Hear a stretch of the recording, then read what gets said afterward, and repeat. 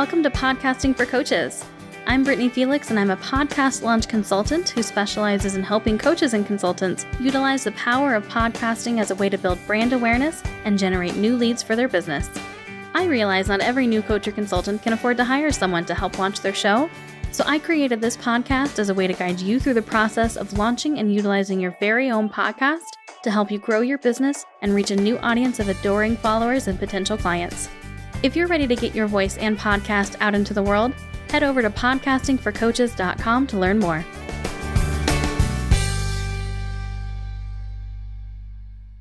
Welcome to episode number 12 of Podcasting for Coaches. In this episode, I am obviously going to cover just how long your episodes should be. So the interesting thing about this is that there is data out there. There are tons and tons of different articles that you can read. Some of them have a consensus, and some of them are wildly different from all the rest. But the truth of the matter is, it just really doesn't matter. It doesn't matter what the latest fancy survey says about, the average length of the top 100 podcasts in iTunes. Because you know what? Of those 100, how many are your specific listeners going to also be listening to?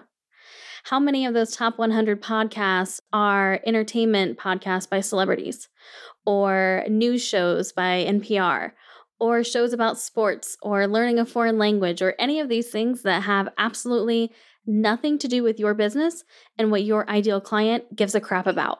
So what I want you to do when you're coming up with a plan for your podcast and working out all of these details here in the beginning so that you can really start off with a bang and have a good process right from the get-go is to think about your ideal client, who is also your avatar, your target audience. Is your ideal client somebody who is working in corporate and they're likely to listen to podcasts on their morning commute? Or is your ideal client a busy mother who is juggling children at home and managing a household and maybe also a business at the same time, and so her time is extremely valuable? Is your ideal client somebody who is so passionate about your topic that they just cannot stop themselves from consuming every single bit of content they can possibly get their hands on? All of those things are going to make a difference in how long they're going to want to listen to your episodes. Someone who's still working in corporate, maybe they have a 45-minute commute one way, and so they can deal with a longer episode. The busy mom needs to just cram information in when she has a few spare minutes. The person who is just dying for your information and your content and they just cannot stop consuming it will be fine if your episode is an hour and a half long because they will want it to still be longer. So I highly encourage you to really, really, really get to know your ideal client. And if you haven't done so already with your business, this is going to affect how you do absolutely everything. Every decision in your business should be made with the ideal client in mind. So besides thinking about what that ideal client is going to want, I also want you to think about what's going to fit in with your lifestyle and your budget. Do you have time to record hour-long interviews a couple of times a week, especially in the beginning as you're building up your stockpile of content? If you don't, then maybe don't start off doing an hour-long show. And even just beyond the recording, you have the planning process for it. Outlining what you're going to talk about and doing the prep work for the interviews, researching the guests so that you can have enough questions during the conversation. And then beyond that, you still have to edit it or pay someone else to edit it. And let me tell you, a 10-minute episode is going to take way less time than an hour-long episode. It's also going to cost a lot less probably to get edited if you're going to outsource that from the beginning. So think about all these things as you are trying to decide on the ideal length of your episodes. If you are somebody who's pretty busy to begin with and you're just not really sure if you have the time to devote to hour-long episodes, start off with 30 and see how that feels. The great thing about a podcast is you can tweak this as you go along. You are not set in stone. If you start with a 30-minute show and you find, hey, I really kind of enjoy these conversations that I'm having, I want to experience a lot more of that, my listeners are listening all the way through to the end, let me see if I can increase these a little bit and capture my audience's attention for a little bit longer. Or vice versa. If you're doing 30-minute episodes and you are just struggling to produce content for that long, especially if you're doing solo episodes, then scale it back to 20 minutes, 15 minutes, 10.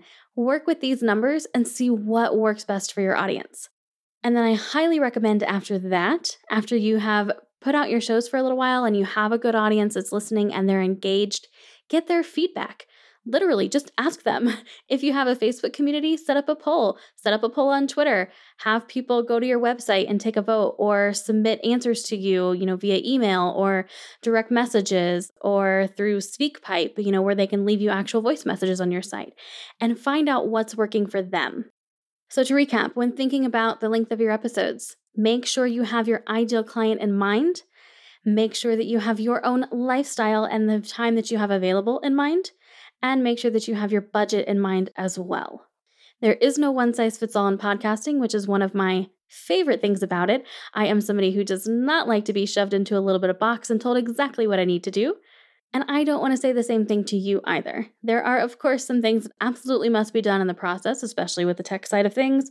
But when it comes to the format of your show, that's entirely up to you. Let it be whatever you want. Let your creativity rule.